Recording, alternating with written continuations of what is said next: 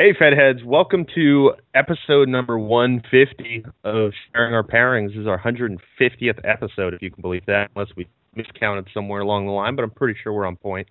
Sorry for the ad that I accidentally played at the beginning there for a hot second. I'm your host, Trip. We're here smoking the Davidoff Year of the Snake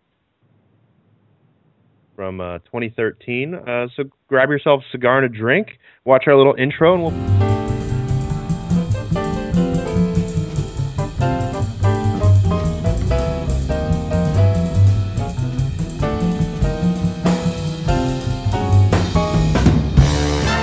And we're back here on Sharing Our Pairings, episode number 150. I'm your host, Trip, here with my co-host, Dennis. We're broadcast around the world on the Armed Forces Radio Network, live on YouTube, live on Facebook, and, of course, available on YouTube or your favorite podcast catcher. Sorry, I'm a little burnt out because we just did a show. We're doing back-to-back shows this evening, so my brain's a little bit more tired than it usually is. But like I said in the intro, we're here smoking the Davidoff Year of the Snake. And, dude, this is a beautiful cigar, man. It's a sexy band, too. I really like that secondary band. Yeah, I think they did a really good job with all of the Year of the Chinese Zodiac bands. I think it's a really cool theme to make the cigar around. And the size, for me, is just insane. I love this size so much. Me too. This size is a classic Churchill, which, if you're not familiar, means it's 48 by 7 inches. Let me get my notes pulled up here. Not those crazy 60 ring gauge monsters, huh? Yeah, I really like a 48 ring gauge. Yeah, me too. Like whether it's 6 inches or 7 inches, I really like 48 ring gauge. And I'm still dropping some frames. I apologize for all of our live Facebook viewers.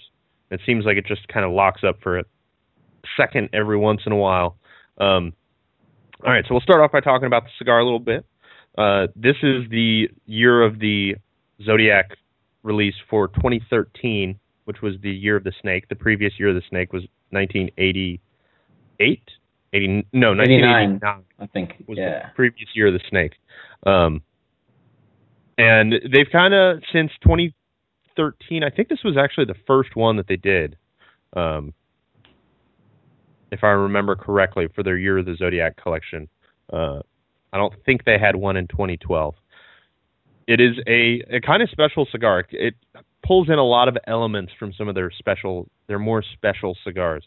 So the wrapper on here is Ecuadorian Habano 702, which is the same wrapper that's on their 702 series. What they say about that wrapper is that they call it a proprietary wrapper, but I'm not really sure how proprietary it actually is, because they just say that it's Ecuadorian Habano that's specially selected and fermented especially for Davidoff. So I don't know what exactly that entails. The binder is Dominican San Vicente Seco. The fillers, which are I'm looking forward to. Like, I can already taste the Piloto Cubano in here. It's got Piloto Cubano, Seco and Viso, San Vicente Ligero, and a hybrid 192 Seco. I'm not sure what the 192 means exactly, but that's from Yamasa, which I don't believe it's the same wrapper that's on the Yamasa, but it's from the same farms. And the whole thing with that is that it's known as like a really difficult place to grow tobacco in the Dominican Republic, and they decided that they would try to figure out a way to do it. So they did all this crazy scientist stuff. Like, they ended up, they had scientists determine exactly what the pH of the soil needed to be, and then they went and they didn't detail exactly how they did it, but they went and adjusted the soil for each particular plant. Every plant in the field, they went and did something with the soil. I don't know if they injected some acidic liquid or some basic liquid. Which is nuts, right? That they went to that level of detail. That they went to that level. And then for this could be the same tobacco that's in the wrapper for the Yamasa. I know with the Yamasa, they said something like 15% of the plants or something like that were good enough for it. And so this may be from that wasn't deemed good enough for wrapper quality, since it's obviously in there as a filler. What do you think of the cigar so far, Dennis?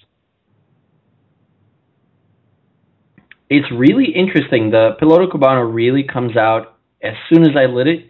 I could immediately smell it, and it's got that really distinct funk to it that I absolutely love. Yeah, we were actually just talking about it. We just finished our show with Robert Holt, and I was smoking the Rose of Sharon, which also has a little bit of Piloto Cubano in it. And I was saying how in that one, the Piloto Cubano kind of comes through as a meatiness. And in Davidoff, I'm used to it being more of like a mushroom flavor. And in this one, it's kind of in between, I feel like. It's not quite that like clean, soft, like cream of mushroom soup kind of flavor. It's more of like a meatier, like grilled mushroom kind of flavor to me. But, I mean, that could be my imagination. I don't know. But that's what I taste in it. And then it's got a little bit of spice, a little bit of, like, a woodiness, I think. There's definitely a strong wood, which is actually why I'm coughing. But there's definitely a strong wood to it. And it's really, it's kind of like, it's not subtle. You know? Yeah, this is elegant, not subtle, but it's got a kind of kick to it that I really like. Yeah, so, and that reminds me of another thing from my notes. According to the Chinese zodiac, people born during the year of the snake are said to be wealthy, intelligent, and sophisticated, and that's kind of what Henke Kellner was going for when he was blending this cigar. He had that in mind. And I think, like, I don't know if you could make a Davidoff that's not sophisticated, because that's just kind of their jam. They just kind of make really elegant cigars, and this is no different, but it's a little more flavorful than I was expecting. Oh, definitely for me as well. Especially right on the back of we just smoked another cigar, so I'm getting a surprising amount of flavor out of it. But this isn't a cigar review. This is a pairing show. So I'm going to get into my first pairing here. And I changed the order purely because I was going to go in a certain order here, and I don't want to talk too much about my second and third pairings yet. But I was expecting this to be the sweetest, so I was going to put it in the middle. But the one that I had first is simply too hot to come before this one. So this is Ohishi. Let me see if I can get it. Oh, did it freeze there for a second? That was weird. This is Ohishi whiskey, cask-type sherry you'll see there at the bottom. So this is a really interesting whiskey. John actually had it on the show a couple weeks ago when he was guest hosting on the, I think it was the Adam episode. Yeah, with Barry. So Ohishi is so if you just watch that episode, this might seem a little repetitive, but I'm going to go over it anyway for anybody who's not familiar. Ohishi was founded in 1872, and it's been family run for 5 generations. They distill whiskey, but they're primarily known for making sake and shochu. They're located in southwestern Japan, in the village of Mizukami. The really interesting thing about this that I'm really looking forward to trying is it is distilled entirely from rice. 100% rice went into this. 30% of that rice is rice that is grown on their farms. And I think it's 3 different varieties, none of which I can pronounce. And then the remaining 70% is mochi rice. Mochi rice, if you're not familiar, is it's typically used as like a candy rice, which is, it sounds weird, but it's really starchy, it's really sweet, and it's when you boil it, it gets really, really soft. And so what they do is they smash it, and it's got a lot of like, I'm not sure exactly what the structural makeup of it is, but it's got a lot of like binding agent kind of stuff. So when you smash it up, they kind of use these, if you've ever seen, what is that like? Was it the hand process with the is it wooden Mofongo thing I'm thinking of, where they have like the wooden, it's like a wooden mortar and pestle. Yeah, I've seen mochi made that way, just like a giant one. Yeah, Yeah, that's exactly how they make mochi. They have like this giant thing and they smash it up in a bowl basically. And you end up with this paste that's kind of it's almost like jello in consistency. It's very like sticky and gooey. And in Japan they actually make like gummy bears and stuff like that out of that. And this might be something that most people haven't done, but if you've ever gotten ice cream at like a Japanese restaurant, it has like that gooey outer layer. So you have like these little balls of ice cream that have like a wrapping of gummy stuff around it. That's my jam. Mochi. I love that stuff. That stuff on the outside, that's all mochi, which I think is really cool. I'm a big fan of mochi. Interestingly, they use koi fish in their rice patties for weed control, which I think is really interesting and like kind of like going out there. Yeah, exactly. Like going out there and seeing rice patties that have koi fish swimming around, which, I mean, in the U.S., people pay hundreds of dollars for koi fish. Yeah. And there, they just use them as pest control almost. And because it's distilled from rice, it ends up with a way lower proof. It goes into the barrel at 46%, and then each batch comes out at a slightly different percentage. I think the batch that John had was 40 point something. This is actually 42.3%. And let me hold up the glass here. I mean, it looks like whiskey. It's got like a dark golden amber color. And man, it just smells all sherry. It smells like sweet, sweet sherry. So what about your first pairing while I take a couple sips of this? I love sherry cask anything. Well, and so that's another thing that I forgot to mention. So a lot of one of my scotches coming up is finished in sherry casks. This spends its entire life in sherry casks, and they don't disclose how old it is.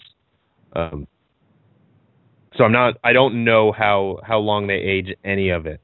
But I would guess that it's at least a couple years to be able to get this much sherry influence.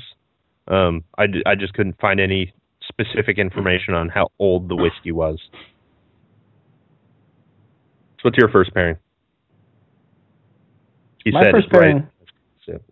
It's what? Yeah. I just said it right as you took a sip. My first pairing is actually something that I've had for a long time, and that's always been kind of my secret stash, sort of special scotch that I run to, and I'm obsessed with it because it's so weird and different for me. And it is, and hopefully I don't butcher the name, but this is Glenmorangie, and this is the Milchun. It's got a nice, very nice bottle. It's pretty cool. And it's from the Scottish Highlands. Excuse me. Very interesting, actually. So Glenmorangie, the company itself, actually owns Ardbeg, and I had no idea. Oh, very really? Strange. Yeah, it was very cool. I don't know when they acquired them. I always I just assume everybody's owned by Diageo. It ends up being that way, yeah. But these guys are kind of cool. Let me talk a little bit about the history, and then I'll get into this particular version from these guys. So they kind of have a longer history back to 1703 in terms of alcohol production, where the farm is today. But back then they were actually making beer. So there was a brewery in the 1730s, roughly, and they used the local spring there to make all their beer. And then at that point, William Matheson came in 1843, bought it, and then opened up a distillery, and he eventually ended up calling it the Glenmorangie. Oh man, I think I inhaled too much smoke. It's smoky in here. You're dying now. I'm dying. And I'm 99% sure, probably, they have the tallest stills in Scotland. Oh, wow. Which is kind of a cool thing, because in Scotland, when you talk about stills and the shape of stills specifically, there's so much going on. There's so much science and history that goes into who has a smaller shape, who has a bigger shape, and how that really affects your final product. And I think it's pretty cool. So this one in particular is called a private edition, and it's considered the 7th release in this kind of private edition series. And with this one, they wanted to go with something a little bit more inspired by candy shops. Sweet Shops Confections.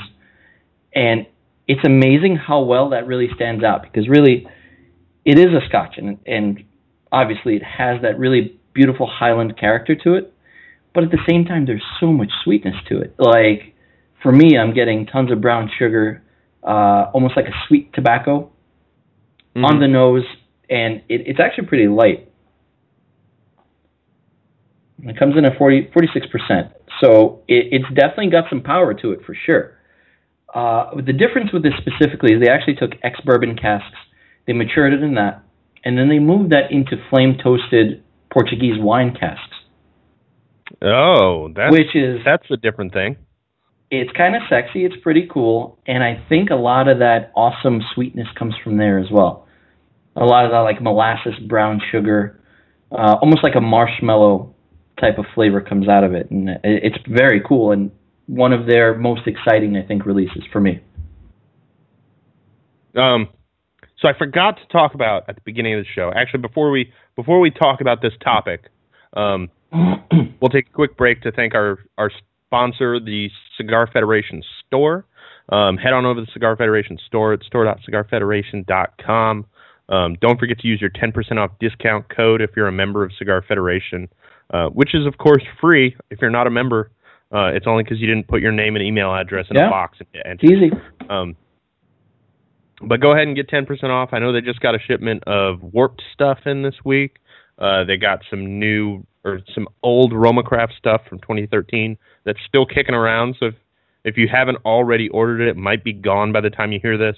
But, you know, even if it's gone, keep an eye out because they've been getting it once in a while lately.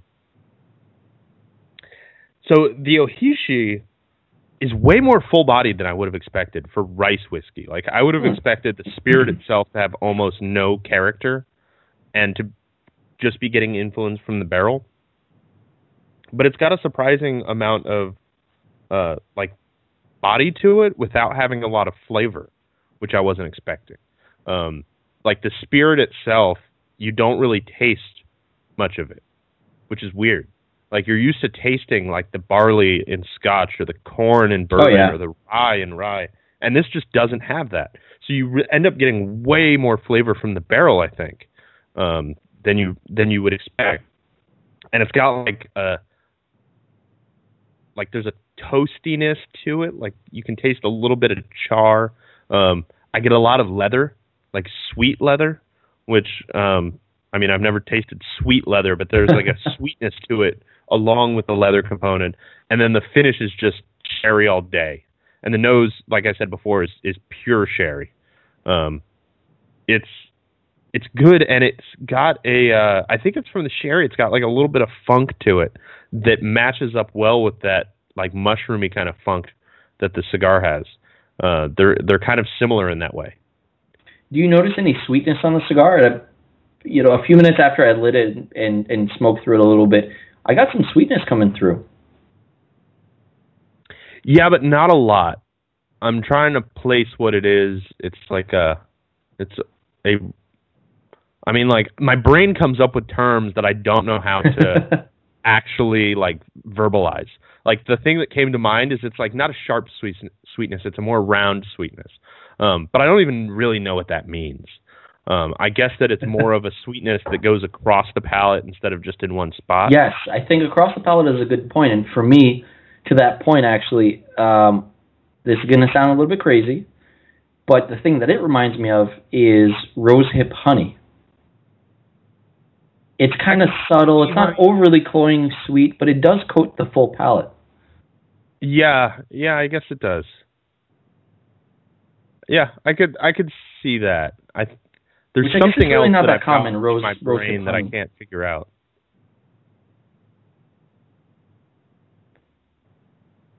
It reminds me of like sweet bread, like a cake or something, but maybe a little less sweet, like a slightly sweetened scone or something like that. That's kind of what it reminds me of. Cake? Yeah, like a cake or something. I don't know. I can't put my finger on it. I feel like my brain's just reaching for things now. I'm very pleasantly surprised with my first pairing. I think it's... Yeah, me too. Scotch is always one of those things. It's tricky, right? It's kind of like IPAs with cigars. It can be hit or miss depending on the cigar and depending on the Scotch or the beer. Generally, with IPAs, it's more divisive. Scotch tends to be more friendly to most cigars in general, but this one in particular really kind of meshes well with the first third of the cigar for me. And Ruben Goodblood wants to know what we're smoking. We are smoking. We're going highfalutin this evening. We're smoking the Davidoff Year of the Snake. This is the 2013 release from the Davidoff Year of the Zodiac collection. I'm not actually sure if these are from the 2013 release or not. I know the blend is, but we got these from Pro Cigar, and at Pro Cigar you kind of just get a box of cigars with a bunch of different, with basically one from every sponsoring factory. So I don't know if these are new production or old production that were at the factory or something, but they're very good. I'm really enjoying the cigar. And because it's our 150th show, we decided to go a little bit highfalutin. Yeah, it fits. It fits really well. We did want to talk about what falutin means a little bit. I didn't look up the definition. Did you, Dennis? I did not. I know that it's right. On Urban Dictionary. I did forget to mention, since we're going highfalutin, I'm going to mention the price points of these. This Ohishi all rice whiskey aged in sherry, and there's actually a variant of it that's they basically make two versions. This version spends its entire lifespan in sherry casks. The other version spends its entire life in brandy casks. And brandy to me just doesn't sound like it would work as well, but I don't know. So I definitely want to try that at some point because I'm really enjoying this one. Did you find out the meaning of falutin yet? So I found two different definitions. Pretentious or pompous is one. And the other one, and this is the Urban Dictionary kind of official, unofficial, groundless assumption of a higher status or affectation than actually contained. I like that. So I think that fits. That fits. Put your nose up in the air, get your highfalutin gears in motion, and just make it happen. Did I say, I feel like I'm already getting the whiskey brain. Did I say how much this cost, or did I hold it up and start talking about it and then never say the price? I think you didn't give the price. It's about $75 a bottle, which isn't terrible, but that's reasonable. I feel like that's entering into highfalutin territory. And I've seen it as much as $100. So I'm going to talk about my next pairing here, which I don't know how this one's going to go. Both of these whiskeys I had never tasted before right now, which is surprising because this one is Aberlour Abunad. I always get the name. I always call it Abunda, but it's Abunad. So Aberlour is interesting because they've got a varied history that differs from story to story. I'm not sure what the actual deal is with Aberlour.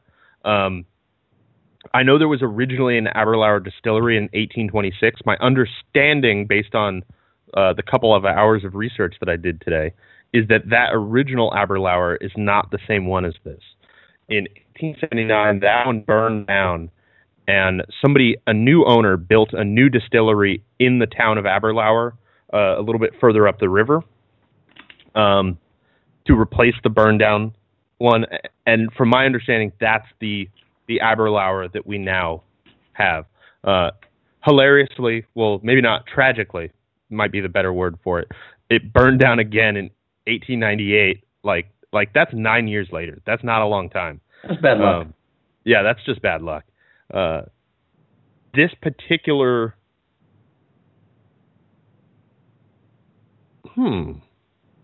All right, so my notes just revealed something to me that I'm not sure about. So what it had said, actually, no, now it makes sense. Okay, I got it. So this is a single cask Scotch, and they are aged in bourbon barrels like most Scotch, and then finished in sherry casks. In this case, Oloroso sherry butts. It's said to include whiskey between 5 and 25 years old. And for a second, my brain hung up and was like, "That's not possible. It's single cask."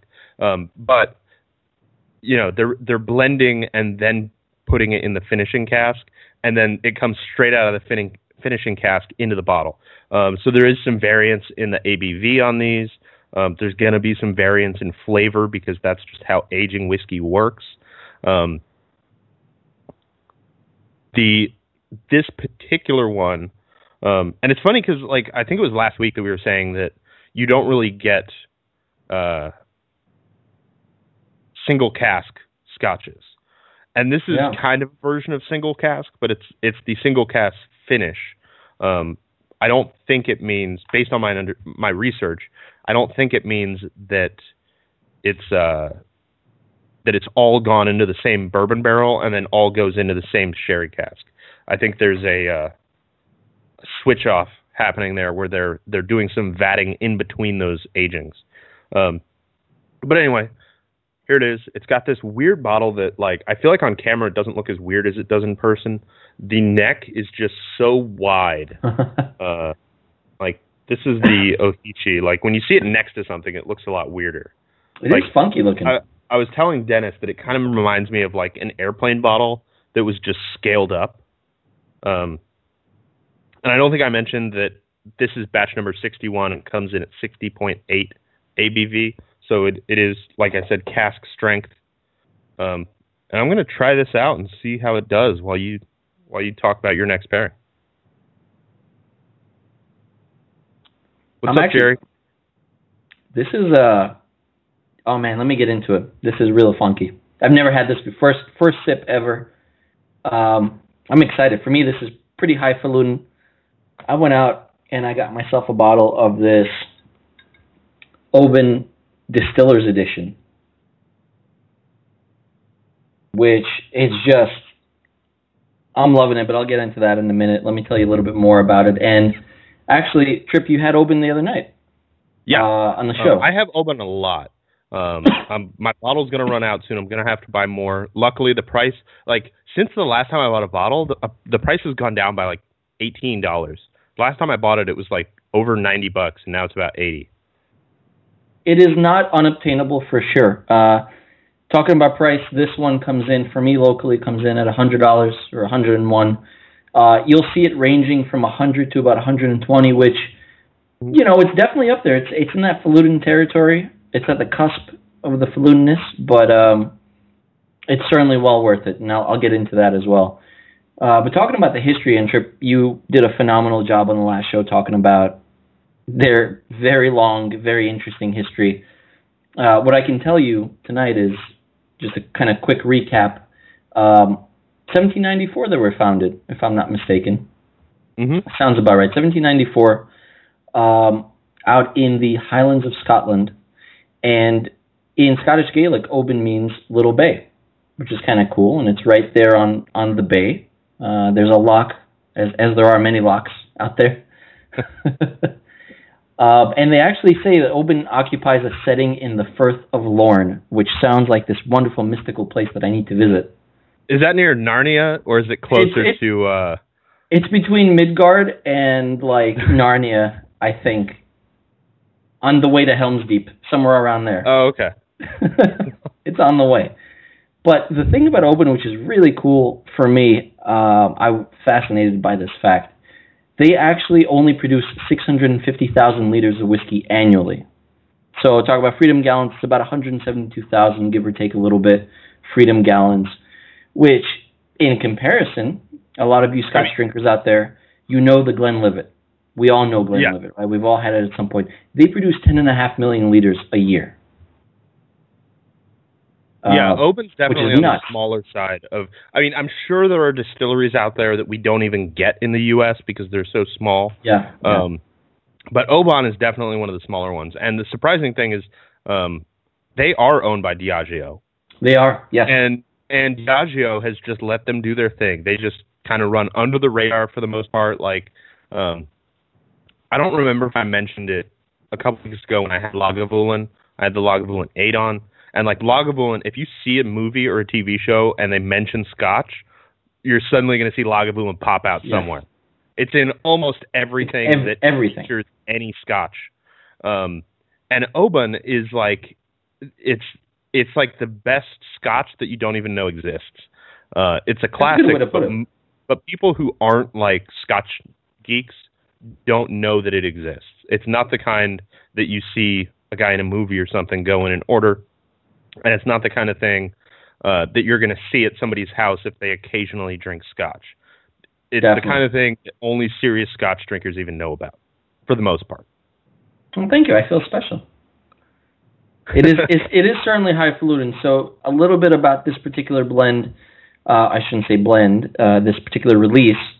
It is aged for 14 years. We like to refer to it as an expression. It is an expression, absolutely. Let me show you what it looks like too. Oh, it's definitely a little darker than the typical. It is. Yeah. Oban's got like that straw color. I love the darkness of it, and I'll get into that too. This one is aged for 14 years, and essentially what they do is after that they stick it into Montilla Fino sherry casks. And interesting distinction here is these are first fill casks. So in other words, they only held sherry once before, and that's it, and then they dump this in there. Yeah, a lot of times you'll see second fill, third fill, stuff like that, which means that they filled it with whiskey, and then they dump the whiskey out. They fill it with whiskey again, and then they dump the whiskey out. So it's given up some of what it's got to give already. The thing with first fill is you get the most character from the secondary aging. And really talking about character, man, you mentioned it is darker than the typical Oban that we all see, the 14. And it's just insane how much different the flavor really is. And I think that obviously the sherry really does play into that. Tons of black cherries for me. Black cherry, honey. It's still got that that smoke element. I don't want to call it a smokiness because it's not very overt, but it does have a little bit of that smoke character to it. It really kind of stands up on its own. I feel like in most of the Oban expressions, the way you get the smokiness, we talked about it before. I don't think we talked about it while we've been on the air. I've never had the distiller's edition of Oban, but I'm guessing that it's got the same kind of character as the regular 14, where you drink it and you don't really taste the smoke, and then you swallow, and while you've your mouth is still a little bit coated, and then it feels like you're just your mouth just filled with smoke. It's amazing how that works. It's like such a subtle. It's a Scottish whisper.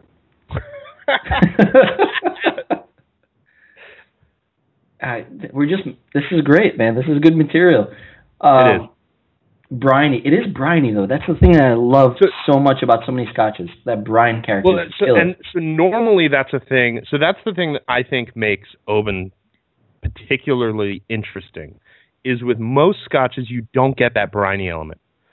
They're getting their water from a lake that's in the middle of the country, that's landlocked.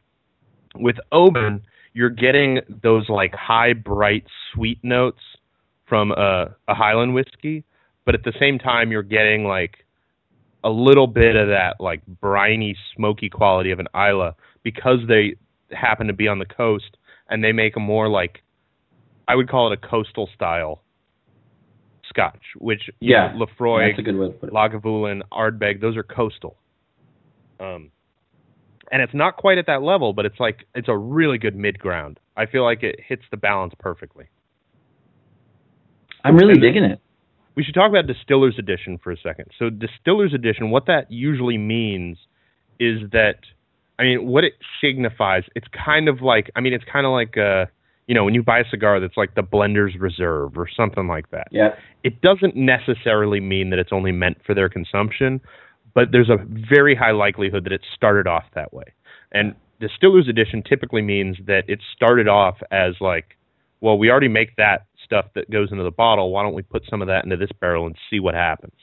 And then over time that got more popular. So now typically when you see a Distiller's Edition, it means that it's whatever their standard product is, with an additional finish on it. And Laphroaig doesn't have a Distiller's Edition, but that's because they have the Triple Wood and what is the second one? Oh, to the quarter cask? Quarter cask. Yeah. The quarter cask is what would have been their distiller's edition, I think. And distillers editions are usually sherry barrels. I think that's just because distillers like sherry. Well, they have to drink it first to empty the barrel. I mean, that's the crazy thing to me. Like, it's a win-win. There must be sherry companies out there just dumping sherry down the drains and selling their barrels at a premium because of that. Because I've never had sherry. I've never seen sherry at a bar. I've never thought about drinking sherry until I started getting into whiskey, and it was like, I wonder what sherry tastes like, and I still have never had sherry by itself. Dude, you need a nice wool turtleneck, the itchy kind, and a nice deep glass, and fill it with sherry and sit by a fire. I think that'll do it for you. All right. That'll convert you. Maybe. I don't know. So the Aberlour, I mean, we're having a sherried up night here. The Aberlour Abanad. This is a very interesting Scotch. Like, it starts off with sweet and fruity, like kind of raisins, and I'm trying to think of what the other fruit is that I taste. Like, I don't know, some kind of berry, maybe like cherries or something like that. And then it's got like this sherry finish that's super, super long, probably because of the high ABV. Like, I took a sip before I even started talking just now. I can still taste the sherry finish. It really coats your palate. But at the same time, it's like, it's kind of friendly. It's not super aggressive. Like, I feel like if you were a whiskey noob and you were drinking this on the rocks, I feel like it would hit the spot. I don't think it's like, it's not super intense, but it's also not super mellow, but it's very approachable. How's it doing with the cigar for you? Let me take another pull on the cigar and see.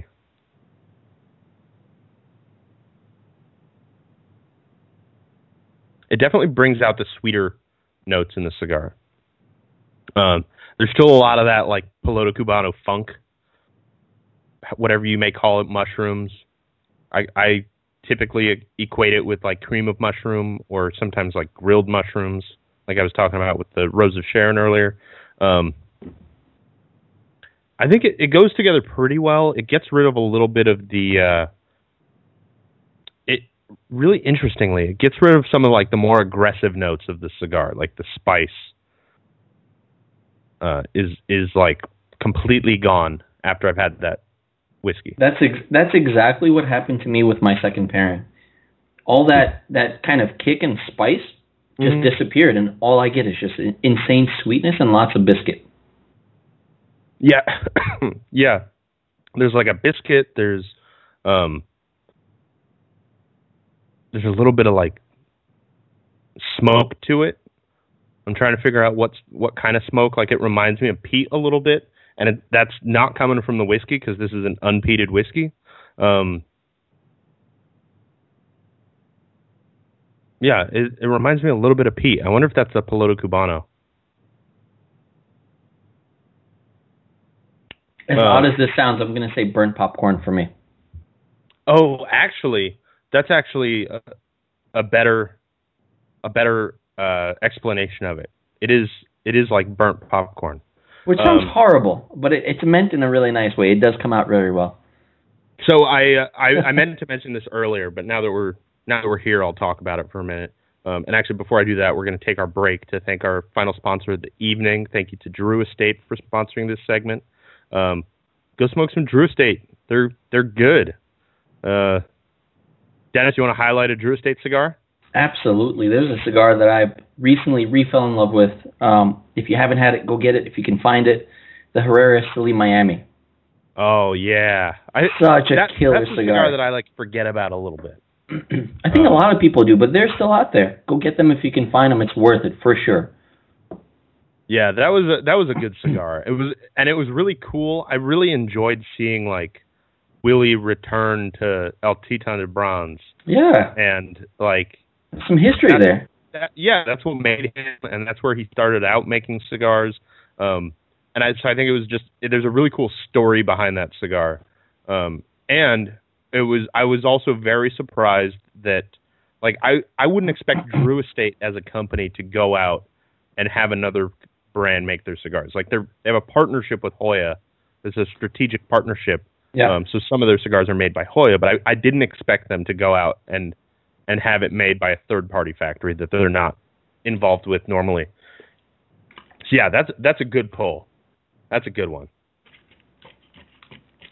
So I was talking about the Piloto Cubano before. So I went to a blending seminar this weekend. Oh, that's right. Up at Broadway Cigar of Camas, just north of Portland in Washington, Camas, Washington. It was pretty cool. It's a thing that, like, I wish that I could buy one of these kits for every single cigar that I smoke, because I would just nerd out about it. And I would spend 5 hours smoking every cigar, because they basically, it was a La Aurora seminar, and they took the ADN, which we featured on the show before. If you haven't seen it, go check it out here. Just kidding. I'm not going to put the link there. But, I mean, if you haven't checked it out, go check out that episode. We really enjoyed that cigar. It's really unique. It's got that Andullo tobacco. But they basically had the entire filler blend broken down into Puritos. So you had a Purito of each tobacco that's in there, which, I mean, I've done that before, but usually it's more of a, like, you have to be in the factory smoking Puritos.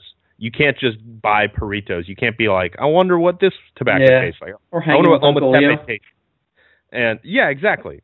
And I was telling somebody there about, well, I'll finish my story first, but then I'll get back to that. But it was really cool going through the 5 different tobaccos that make up the cigar and learning about each one. And then at the end, you smoke the cigar by itself. And I should have brought the box out here with me so that I could show it off. But it was like this little box. It had a lighter and a cutter, and then it had the ADN, but then it had the 5 little Puritos numbered 1 through 5.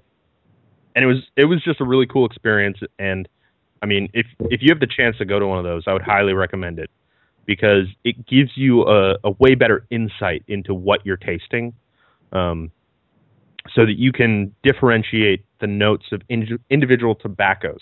Like, differentiating the notes that you taste in a cigar is one thing, but being able to say that it tastes like this because it has Piloto Cubano in there is really fun for me, which is weird.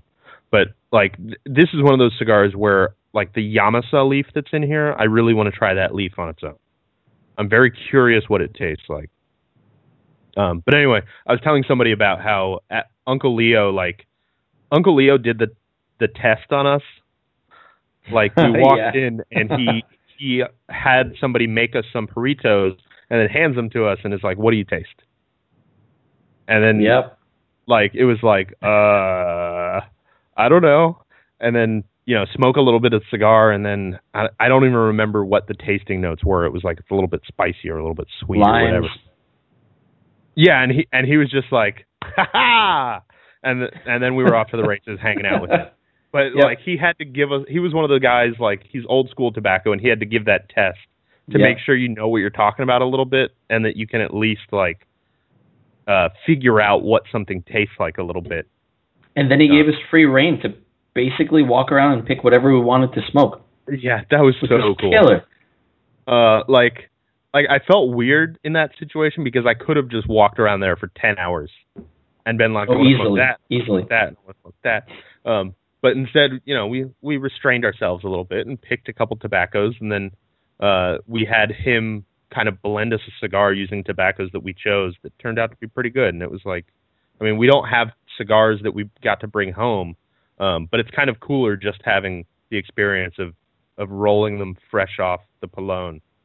Oh, definitely. Yeah, and just to hang out, too. Just a couple guys just sitting around tasting different tobaccos. It's an experience that, if you guys ever have a chance to do it, take advantage of it, because your smoking from that point on will change drastically. Yeah, it really changes how you think about tobacco when you're smoking a cigar. Like, in just the last couple of weeks, there's been a lot of, like, posts on Facebook and stuff and Reddit and stuff like that about people who are like, When I smoke a cigar, all I taste is tobacco. If you taste anything else, you're crazy. You're just making stuff up so people pay you or something like that. And it's like, no, that's not really how it works.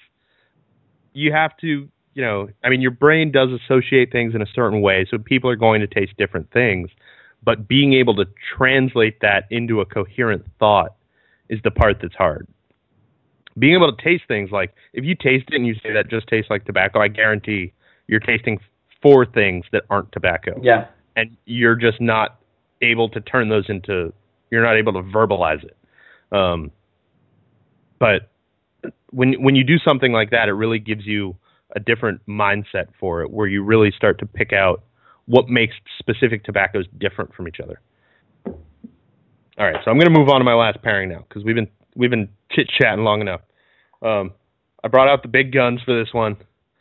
This is Octomore, if I can get it in frame there. Octomore is... So this particular bottle is special to me, and because when I found out what Octomore was, I said I need to own a bottle of that. And the entry level for Octomore, like the low entry point, is about $150. More frequently, they're around $200, $250 for a bottle. It's not cheap stuff, and I got a promotion years ago and decided that it was finally my turn to own one. So I went out and bought it. So the story behind Octomore is basically they want to push whiskey to its peat limit. So I used to have, I don't think I have it in my notes here, but I used to have a chart. Ardbeg is peated to about 65 parts per million. So parts per million is how many phenols are, for every 1 million molecules that are in here, about 55 of them, might be 65, are in Ardbeg, are phenols, which are what gives the... I'm actually misrepresenting that a little bit. It's actually in the barley, not in the finished product. But it's an indicator of how much peat smoke actually permeated into the barley. So something like... I'm trying to remember what the low-end ones were. I think something like Highland Park is about 20. Something like Laphroaig is somewhere around 45. Something like Ardbeg or Lagavulin is closer to 65 or so. This is... they're also kind of the only ones who specifically reveal the exact ppm of their releases. This one is 167. I know since then... It's insane. Since then, they've had one that's over 200. I got to get a bottle of that. This is the 6.1. It's aged for 5 years in bourbon casks. It's a really interesting thing about Octomore that they age it for only 5 years, which is really, I mean, as far as like high-end Scotch is concerned, that's nothing. Yeah. Like that's 1 year further than the minimum. It's not a lot. And they do have expressions, so I've tried to decode it before, and it's impossible. So this is the 6.1. They also have a 6.2 and a 6.3. There's some 0.4s. The only thing that is standard is the barley bill. The barley in the 6, the barley in the 7, all of the 6s are going to have the same barley, which means they're all going to be 167 ppm. But they're going to be aged a little differently.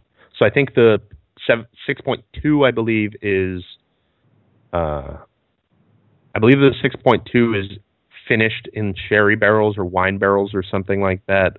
I think the 0.3 is usually, but not always, aged for an additional few years, like either 7 or 10.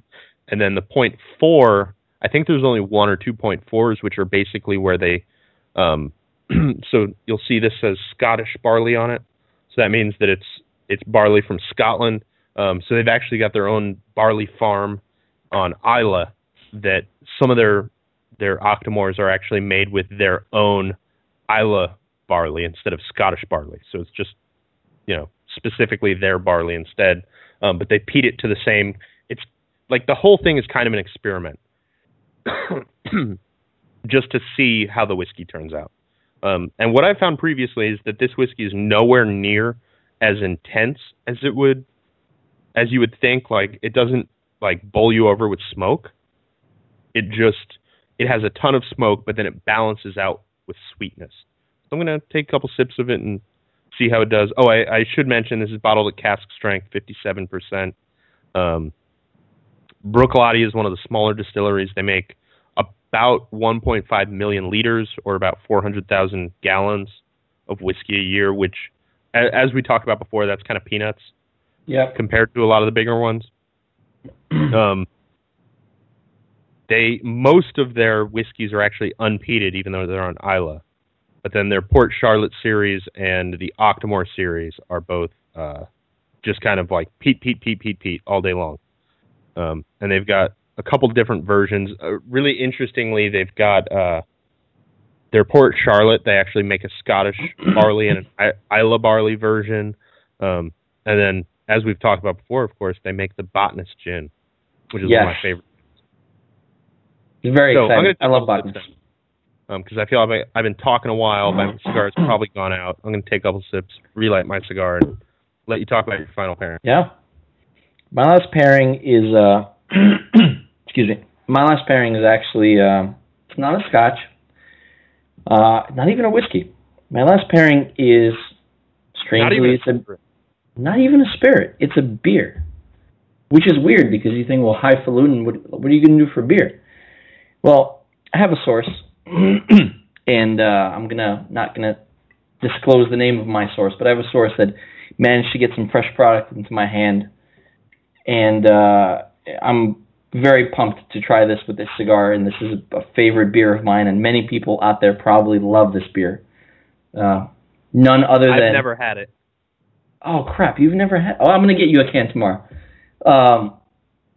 Heady Topper from The Alchemist, which, if you talk about a little bit of IPA history, this is, I guess, kind of that OG, hazy, crazy IPA. This was kind of like the standard. This is the beer that people went nuts for. And I actually haven't even opened this yet, if you're wondering. Normally we open our beers and we pour them out and let them kind of warm up a little bit. But if you've ever had Heady Topper, you know you want to drink it from the can and you want it to keep all those delicious oils in there. That's one thing about Heady Topper that I don't understand, is drinking it out of the can instead of out of a glass. You know what? I've taken the Pepsi challenge on this, and I can tell you the can works.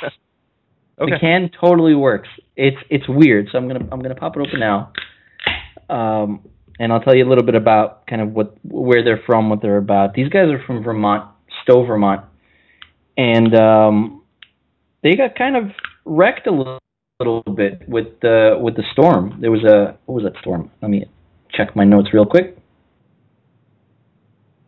I don't know what the storm was. But while you're looking that up, I'll talk about my Octomore a little bit. Yeah. The Octomore really brings out the spice in the cigar again. Really? It's interesting because the Octomore, like I said, I'm surprised by this whiskey every time, because every time I expect it to be a total peat bomb. And on the palate, it kind of tastes less peaty than something like Ardbeg. But it's because it's way more balanced. Ardbeg is mostly peat with a little bit of sweetness. This is like even parts sweetness and peat, even though both of them are amped up so much. Even though it's 57%, like there's not a lot of heat to it. It's got kind of that like viscous quality, that oiliness in your mouth that you typically get from the Islay kind of region, and it's completely brought back the spice. It's killed the sweetness a little bit. But I get way more spice than I was before. Interesting. So I did find it was Tropical Storm Irene that flooded them out, and this was kind of right at that point where they just started canning. And so I think it was about 2 days after. 2 days after the flood of the brewery and the shutdown, really, they released the cans.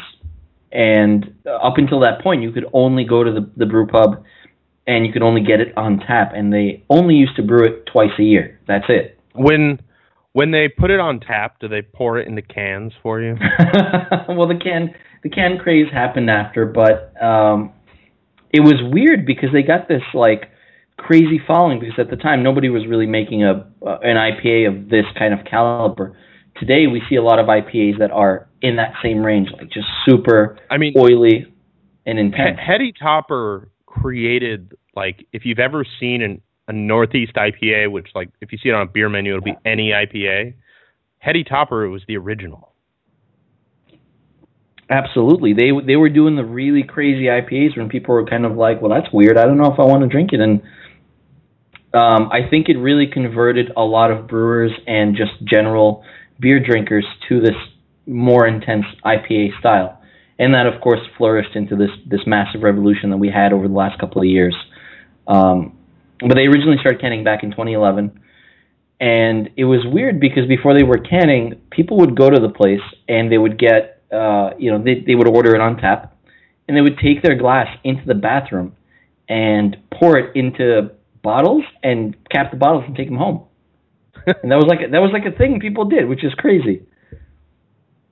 And it's insane because they had this crazy following. Even today, if you go to Vermont and the places that do get Heady Topper, there's a list on their website, and it's all scheduled out. And they'll tell you on Tuesday and Thursday we drop off product at whatever place. You have to get there first. And I think Heady Topper is the kind of thing that like people will be waiting in line outside of a grocery store. Oh yeah, I've seen it. It's insane. But the thing about Heady Topper that really kind of makes it special for me is the yeast that they use is kind of proprietary, sort of. They don't share it. I think they call it Heady yeast or maybe Topper yeast or something like that. But this is a yeast that the owner, or the brewer, excuse me, he got back in the 1980s in England. And the guy that he got it from was like, just don't tell anybody about this. Keep it to yourself. Don't share it. And it turned into this kind of mythical creature where people were killing themselves to get this beer. And so I think it kind of fits into the highfalutin sort of spectrum. I think so. Being a beer that there's not a single person in the country who could just be like, I feel like Heady Topper and go buy one. That doesn't exist. I guess maybe if you're local to the brewery, but generally speaking, there's nowhere that anyone can just walk into the store and buy it. So I mean, it may not be crazy expensive, but it's just hard to get. And even there was a lady back in the day. She was, I think it was 2013. She was selling cans on Craigslist, and the cans were going for like $800. She got arrested. Of course, she got arrested, but that's where it was. Back then, years ago, before this revolution happened, IPAs were insane, and this one was at the cusp of that, which is wild. And of course, they make other beers. The other beers that they make are actually really good as well. Maybe not as well known. They make a Focal Banger. They make Crusher, which is really popular. I think you had Focal Banger on the show once, right? Yes. Yeah, I did. Okay. The name just sounded familiar. Well, I'll let you take a couple sips while I talk about mine. Man, the play together on here is so good. Like Octomore, every time I try it, I'm amazed that any cigar can stand up to it. Because on paper, it's going to overpower every cigar. But it ends up being like this nice, clean, enjoyable whiskey that it would be challenging for somebody who's not experienced with Scotch. I feel like most people would probably drink it and it would just be like overload your brain with flavor. But for me, it ends up being way more balanced than you expect it to be. How's the Heady Topper pair with the Year of the Snake? It's the sweetness comes out a lot. And so, oddly enough, being that it's Heady Topper, I'm not getting a lot of that hop bitterness. With the cigar, I'm getting a lot more sweetness. And so it's actually surprising. I was a little nervous about the pairing. Surprisingly, it's pretty good. And they're also... Sorry, go ahead. Oh, no, I was going to say they're also kind of weird in that technically on their website they only list 24% purchasing locations where you can get the stuff short of going to the brewery, which I think just opened up again recently. But where they distribute, for example, in New York, if they distribute to a bar that will carry Heady Topper, they have a very strict rule. Basically, if you buy it in the bar, you have to drink it in the bar. You can't take it home. You can't do anything with it. So, kind of weird, mythical thing about Heady Topper. So the thing that I'm noticing when smoking this cigar with the Octomore, the Octomore like really coats your palate. So if I take a sip of the Scotch and then I take a draw of this cigar, I end up with this. I end up getting an intense sweetness from the cigar. That's very surprising, and like a floral flavor. Like it's really floral compared to the way it normally is. And I think that's like it's that pairing phenomenon where you taste things that aren't really there because of the pairing. Yeah, that happens all the time. And I think I'm losing my voice, actually. That's what happens when you do two shows back to back.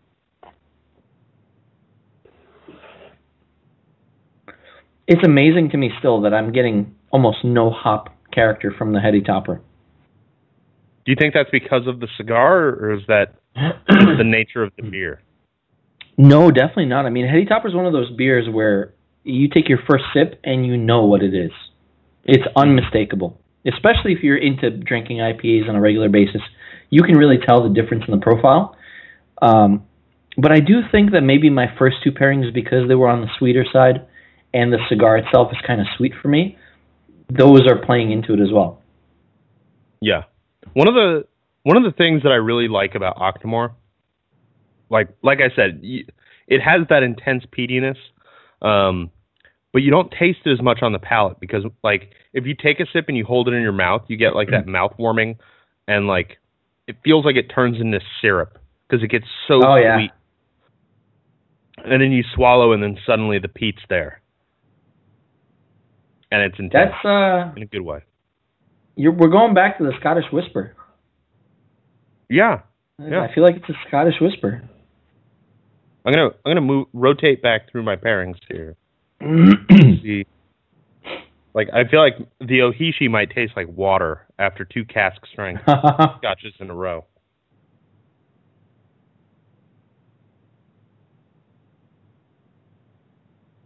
But no, it's still got that, like, it's just a kick of sherry. Like, if you like sherry bombs, this is like a sherry thermonuclear bomb. Like, there's so much sherry in this. It's ridiculous.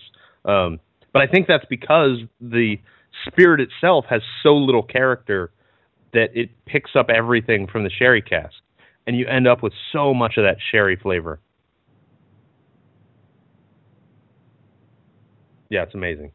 It's like, I can't believe I haven't had this whiskey in my cabinet all these years. I need to get some. It's worth hunting down, I think. I'm going to take another puff of my cigar and rotate over to the Aberlour.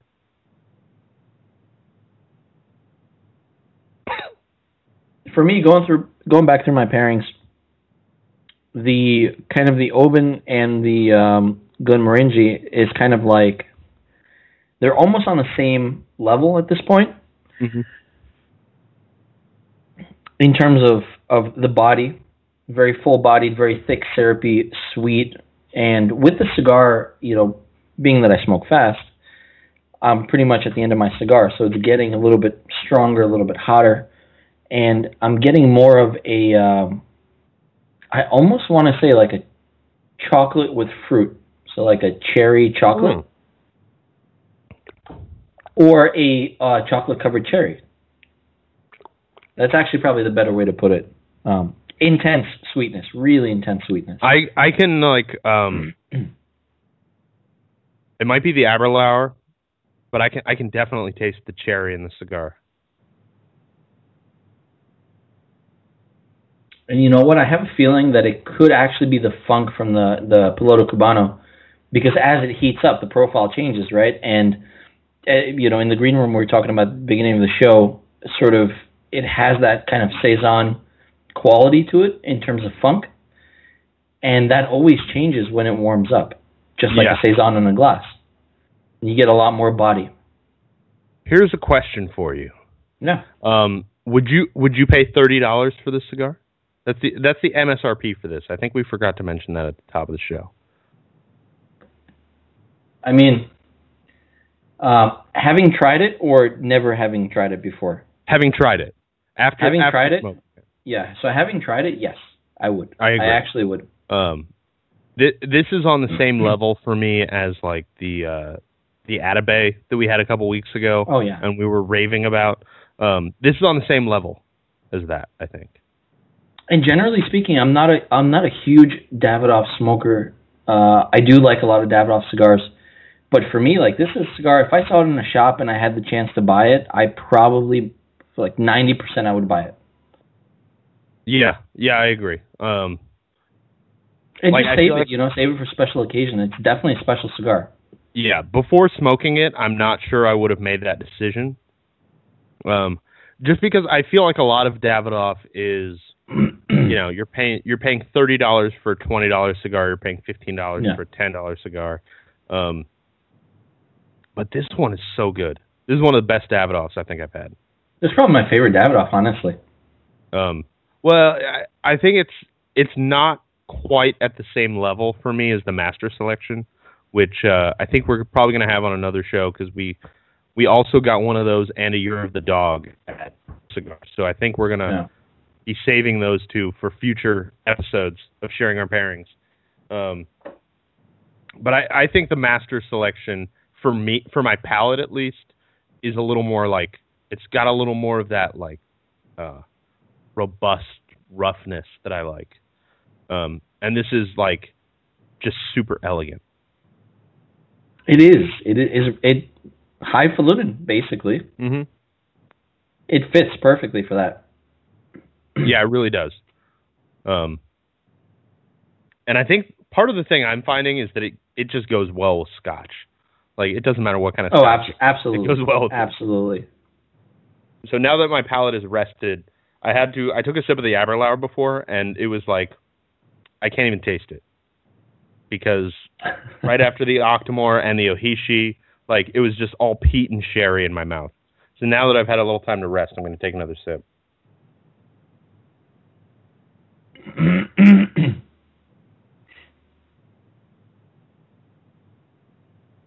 Yeah, I think for me, the Aberlour's got a little too much heat for this cigar.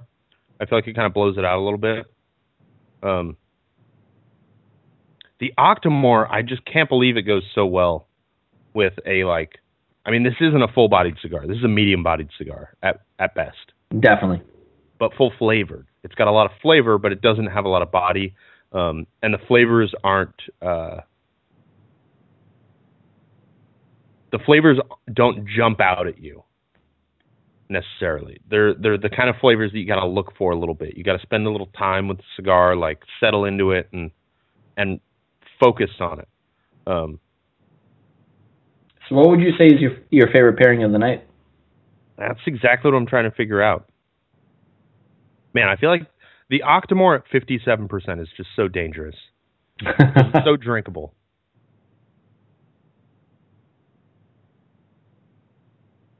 I've got to say the Octomore because the Octomore really, I feel like this sounds like a weird thing to say, but it supercharges like all the flavors in the cigar. Like I get more of that Piloto Cubano funk, that mushroomy kind of creamy flavor. I get a little bit more spice. I get a lot more sweetness off of it. And I mean, the only thing left that doesn't really like get kicked up from the Octomore is the woodsy kind of flavor. Like there's an oaky, cedary kind of woody flavor to it that ends up hiding in the background a little bit with the Octomore, but I think the Octomore is my pairing of the night. If you are a Scotch guy and if you're a Islay guy, if you like peat and you've never had Octomore, go try Octomore. It's it's like the next weight class of peaty whiskeys. I hope that they make an affordable version of this someday. because I can't afford to drink $150 bottles of scotch all the time. Yeah. Most of us can't. Yeah, exactly. My pairing of the night, you know what? I'm going to go with this Oban. That's definitely it for me. It's got that like crazy. Get some. It's good, man. It's really, really good. The black cherry with a little bit of the salt. It's got that funk to it that really fits with the funk of the cigar. That's the sherry. Oh, definitely. That's the sherry, is that funk.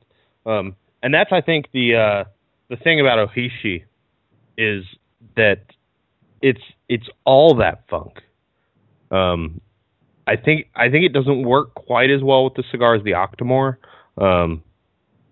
Now that I've tasted the Octomore next to a bunch of sherried whiskeys, I feel like I need to try a sherried version of the Octomore because I know they're out there.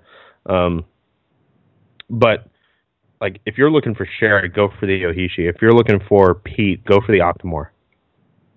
And it's not just peat; it's peat and sweet. Peat and sweet. Peat and sweet. All right. Well, I think we're about to wrap up our episode. So thank you everybody for watching. Tomorrow night we're going to have Juan and Bill from Cabarroqueño, better known as Protocol Cigars. It's going to be a silly show, I'm sure. Amazing show. I'm looking forward to it. I think it's going to be great. I'm going to make some old fashions for myself so that I'm ready to keep up with Juan a little bit.